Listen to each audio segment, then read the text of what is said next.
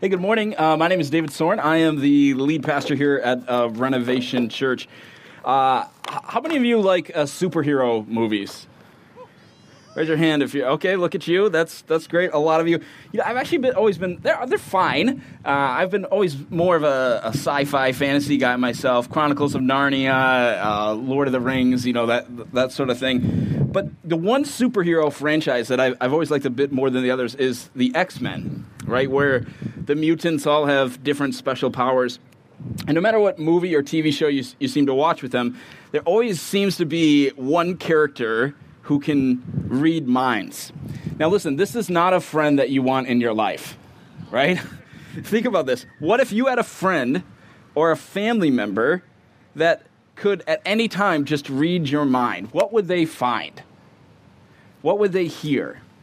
I think for many of us, our minds are in worse shape right now than they've been in a long time. Our mental health, what we think about, has been disrupted, which is the name, by the way, of the teaching series that we're in, Disrupted. And we're talking about how a number of key things in our lives have been disrupted by the virus and are having negative spiritual effects on our lives. And so today, what I want to talk about is how our minds have been disrupted by all of this, and especially how we can get them back focused on Jesus Christ, because this is so critical. What you spend your day thinking about affects you. It really affects you. Some have said it this way: where the mind goes, there the person goes. Where the mind goes, there the person follows. And so I want you to spend some time this morning thinking about what you've been thinking about lately. What has your thought life been like these last few months? So as you think about everything that's going on, or you think about the future, have your thoughts been mostly positive, or have they been mostly negative? How much have you been thinking about God lately? Or has he been kind of absent from your thoughts? Another way to get at this is ask, when you get together with your close family and friends and you share your thoughts with them, what are they? What were your thoughts? I think the challenge is, as our lives have been so disrupted, I feel that so many of us, and myself included, I feel that we've let worry and fear, anxiety, even hatred, just have free reign in our minds. Now, thankfully, the Bible has a whole lot to say about getting your minds back on track. If you brought a Bible, I want you to open it up. If you didn't, you have the Renovation Church app, certainly open that up. We've got a number of verses. Lots of times we just go through a passage. Sometimes we look at a topic, and what does Scripture have to say on this? Today we're looking at a topic. So there's a number of verses, so you might want to have the Renovation Church app open, outdoor services, weekly verses, and you can see it all there. And I think that would be helpful for you if you have it in front of you. In a few weeks, we're going to have a screen again where you can see it, which is going to be amazing. I never thought I would miss a screen so much. Okay, so take a look at this teaching from Jesus, Matthew chapter 12, verse 35. Jesus says this. He says, "A good man brings good things out of the good stored up in him, and an evil man brings evil things out of the evil stored up in him." Okay, so how do things even get stored up in you? Honestly, most of the time, it's through your mind. Because every day you're putting godly thoughts into your mind, and you're also sometimes letting evil or non-godly thoughts into your mind. And the results of all the different thoughts that are bouncing around in your mind factory, as you can think of it, the results of all of those thoughts bouncing around end up being your actions, end up being the way you live. In fact, if you read through the Gospels in the New Testament, so that's Matthew, Mark, Luke, and John, you see this sort of inside-out principle taught on quite often by Jesus. And this is why controlling your mind, controlling what you think about, is so important.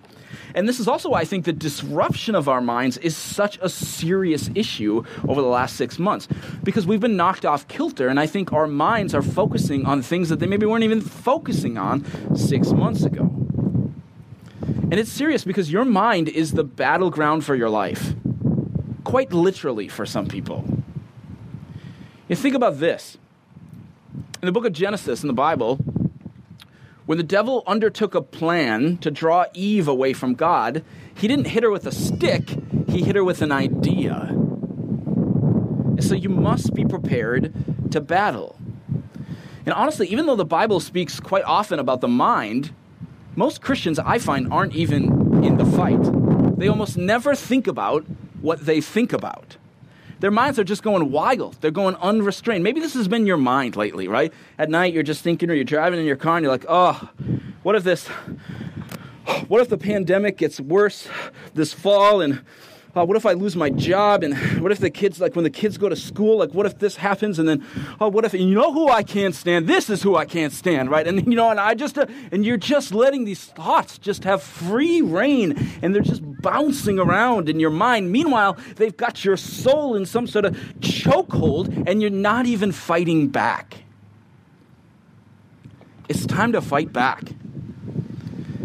It's time to give control of your mind back to Jesus again. Thankfully, God tells us exactly how to do that. Look at the next verse if you have the app still open. Or if you have your Bible, you turn to 2 Corinthians chapter 10. This is verse 3. Paul writes this. He says, "For though we live in the world, we do not wage war as the world does. The weapons we fight with as Christians are not the weapons of the world. On the contrary, they have divine power to demolish strongholds. We demolish arguments and every pretension that sets itself up against the knowledge of God."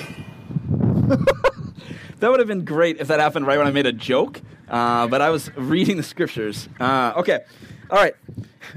I can't believe this.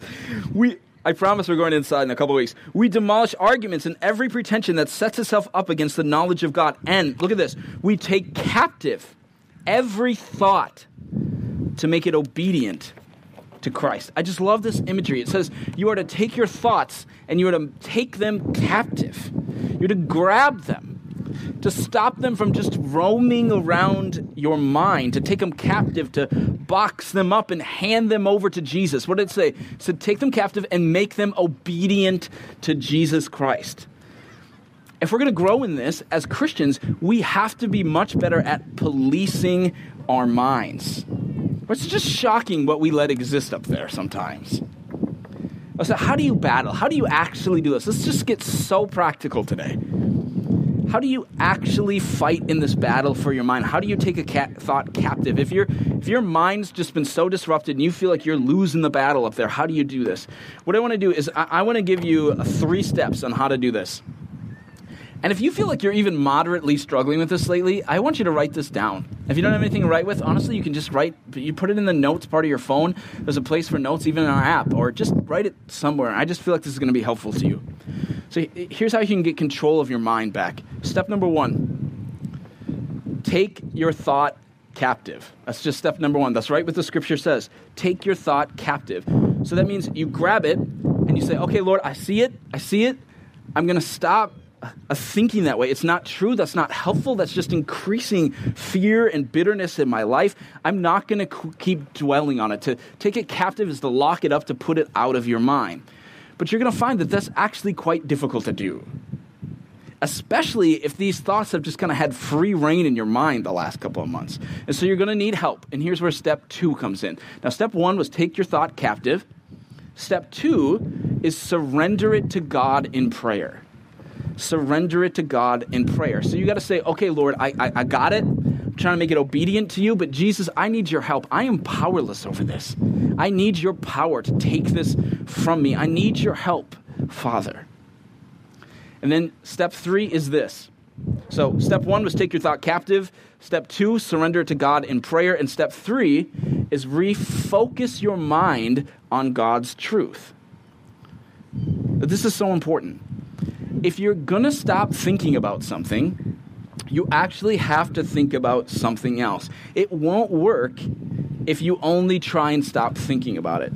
Like, let me give you an example of this. I want everybody to think of, just pay attention to this right now. If you're a kid or an adult, I want everyone sitting out here right now to stop thinking about purple unicorns.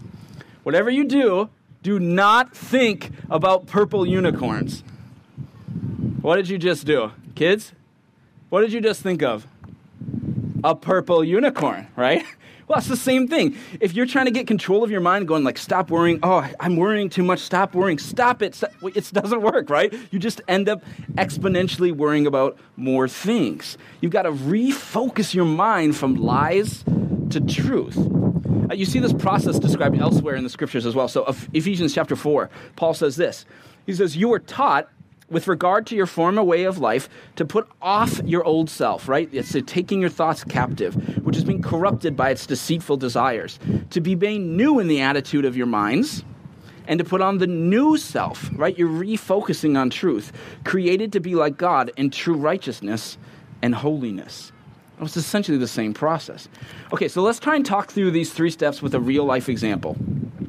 So about 75% of our church or so has a school-age kids. And by the way, we have an enormous amount of teachers in our church. I like 2 out of 3 of you are teachers for a profession. I'm exaggerating, but we have a ton of them. So let's just use this as an example. Let's say that your mind over the last month or so keeps going to the upcoming school year. And you keep playing these feelings of fear and frustration and anger and worry sort of over and over again on repeat. But let's say tonight, maybe for the first time in a long time, you actually notice yourself thinking about these things.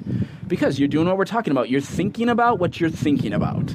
You're policing your mind. And you realize this, you kind of stop yourself and you go, this isn't even good for me. I guess it's raising my blood pressure. I'm getting stressed out. Plus, what power do I have to even do anything about this? And you catch yourself, right? You begin to take it captive. So let's walk through the steps. If that's your thing, you're worrying about the upcoming school year. So what would you do? You notice it. So step number 1, you take it captive. You go, okay, God, I just need to stop. Because most of the time we never even stop. We just let it free reign. Say, God, I need to take this thought captive. I need to stop. That's just step 1. Okay, step 2, you surrender it to God in prayer. So you just say, Lord, here's the deal right now. I'm thinking about this upcoming year, and I'm stressing out. I'm worrying, and Jesus, I need your help. I need your help to not do that. Would you just help take this thought out of my mind? And then you move to step 3. And that's where you got to refocus your mind from lies to truth, from worry to something solid. And you say, okay, God, I got to focus on your truth. I was in church this morning, and I heard this incredible truth from Linda about you had a plan in Joseph's life, God, and I believe that you are in control. So, God, I'm going to stop this worrying thing because I know that you have all things planned, that you hold everything in the palm of your hand, and I'm going to trust in that tonight, Jesus. You see the process? You take it captive, you take it to Jesus, you refocus on truth. Now, because we're sinful humans, you might go through that process, and then 60 seconds later, you might have to go through it again, right? That's just the life sometimes. You might have to do it 20 times a day. You know, for some sitting here or listening online, the battle might be so intense in your life right now that it would be helpful for you to see a Christian counselor to help you just sort of better process through some of these chronic thoughts that you're having in your mental health. If you think you might need that in your life, would you reach out to your house leader or to a staff member, and we can get you hooked up with something like that? And for every single one of us, listen, it is okay to go through these 3 steps 20 times a day. I actually don't think that most Christians realize that the battle for holiness almost exclusively takes place in your mind. See, your actions are just the results of what you've already decided in your mind. You might even be aware of this process. You might go, okay, I know this. I take a thought captive, surrender to God. Don't write this off just because you have knowledge of this. Knowledge and mastery are not the same thing. I know very few people that have anything anywhere even close to mastery when it comes to godly control of their mind. And please, don't be afraid to be honest with God about what you're thinking about, right? To just go to God and say, Lord, this is what I've been thinking about lately. I know it's not of you. I know it's not good, but this has just been bouncing around in my mind, and I need your help. You got to be honest with him, because remember, God is no ordinary friend. For most of us, if your friend knew everything in your life that is going to the Minneapolis airport or something. Okay, if your friends knew everything in your life, right? Most of us, would they even be in our friend 24 hours later? But here's a great truth for you. Jesus Christ already lives in your mind. You know, Psalm 139:2, it says, God knows your thoughts. He knows your thoughts. Think about this. He knows your every thought, and still he said, I'm going to send my son Jesus to die for them. That's how much I love them. God is for you. He's not against you. So work with him on this.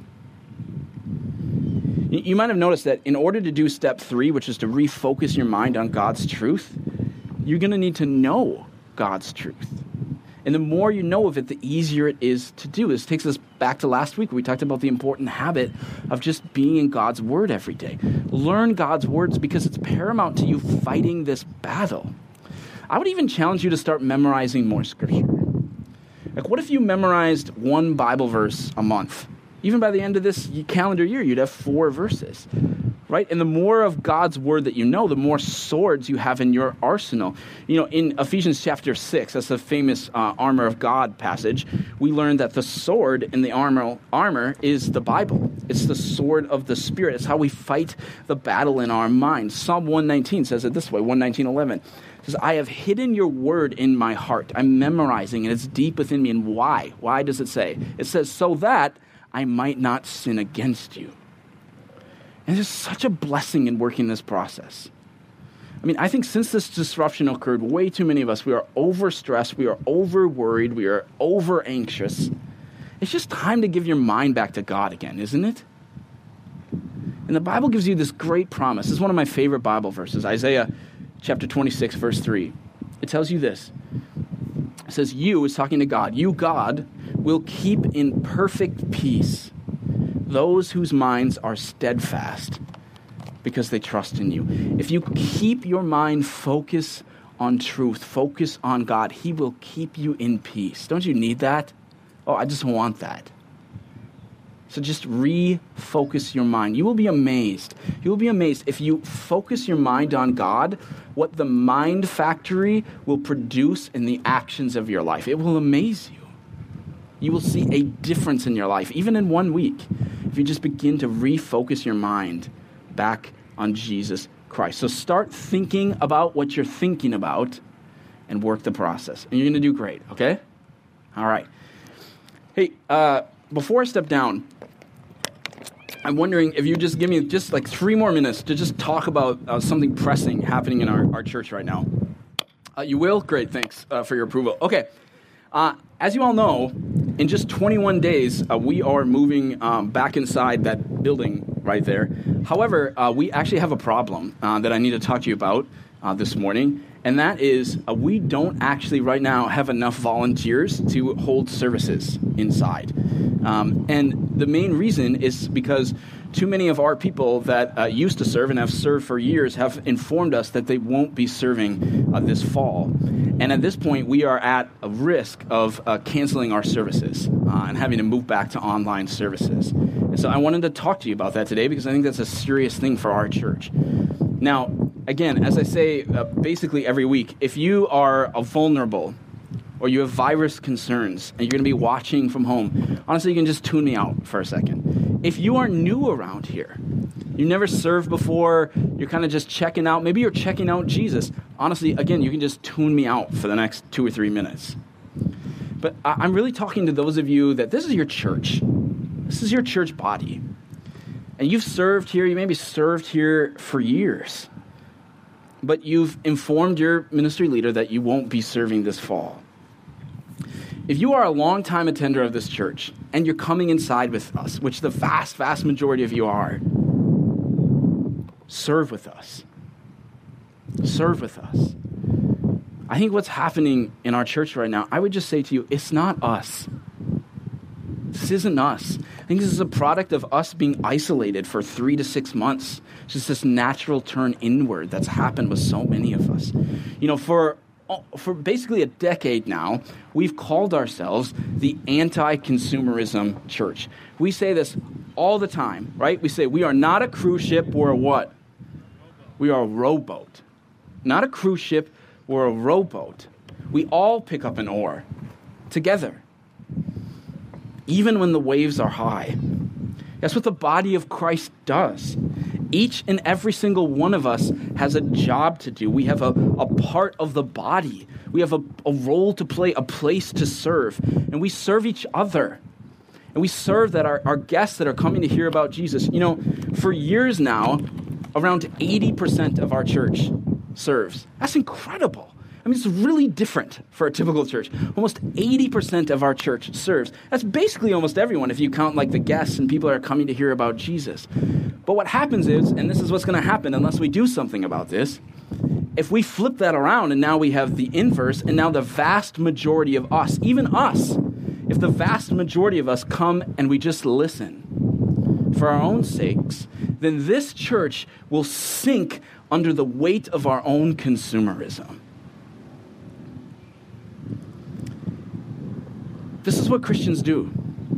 We serve, even when it's hard. Let me ask you a question. For the 40 to 50 million of our brothers and sisters in Christ in China right now, who attend the underground church in secret every single week, do you think that they stop serving just because things have gotten harder the last few years? Do you think they said, you know what, it's a little bit tougher now going to church, so let's just come to church and let's just hear a message? No, right? It's inconceivable, because that's not what a disciple of Jesus is. That's not what a part of a body is. If that's what it is, then it's a limp, it's ineffective, it's impotent. That's not what God has called you to, my friend. You're not called to come and consume.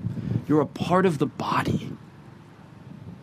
And so before your head hits the pillow tonight, maybe even before you leave here today, I want you to talk to your ministry leader. And I want you to say, hey, I don't know, for whatever reason, I blocked out all my dates. I said, I'm coming inside, but I'm not going to serve.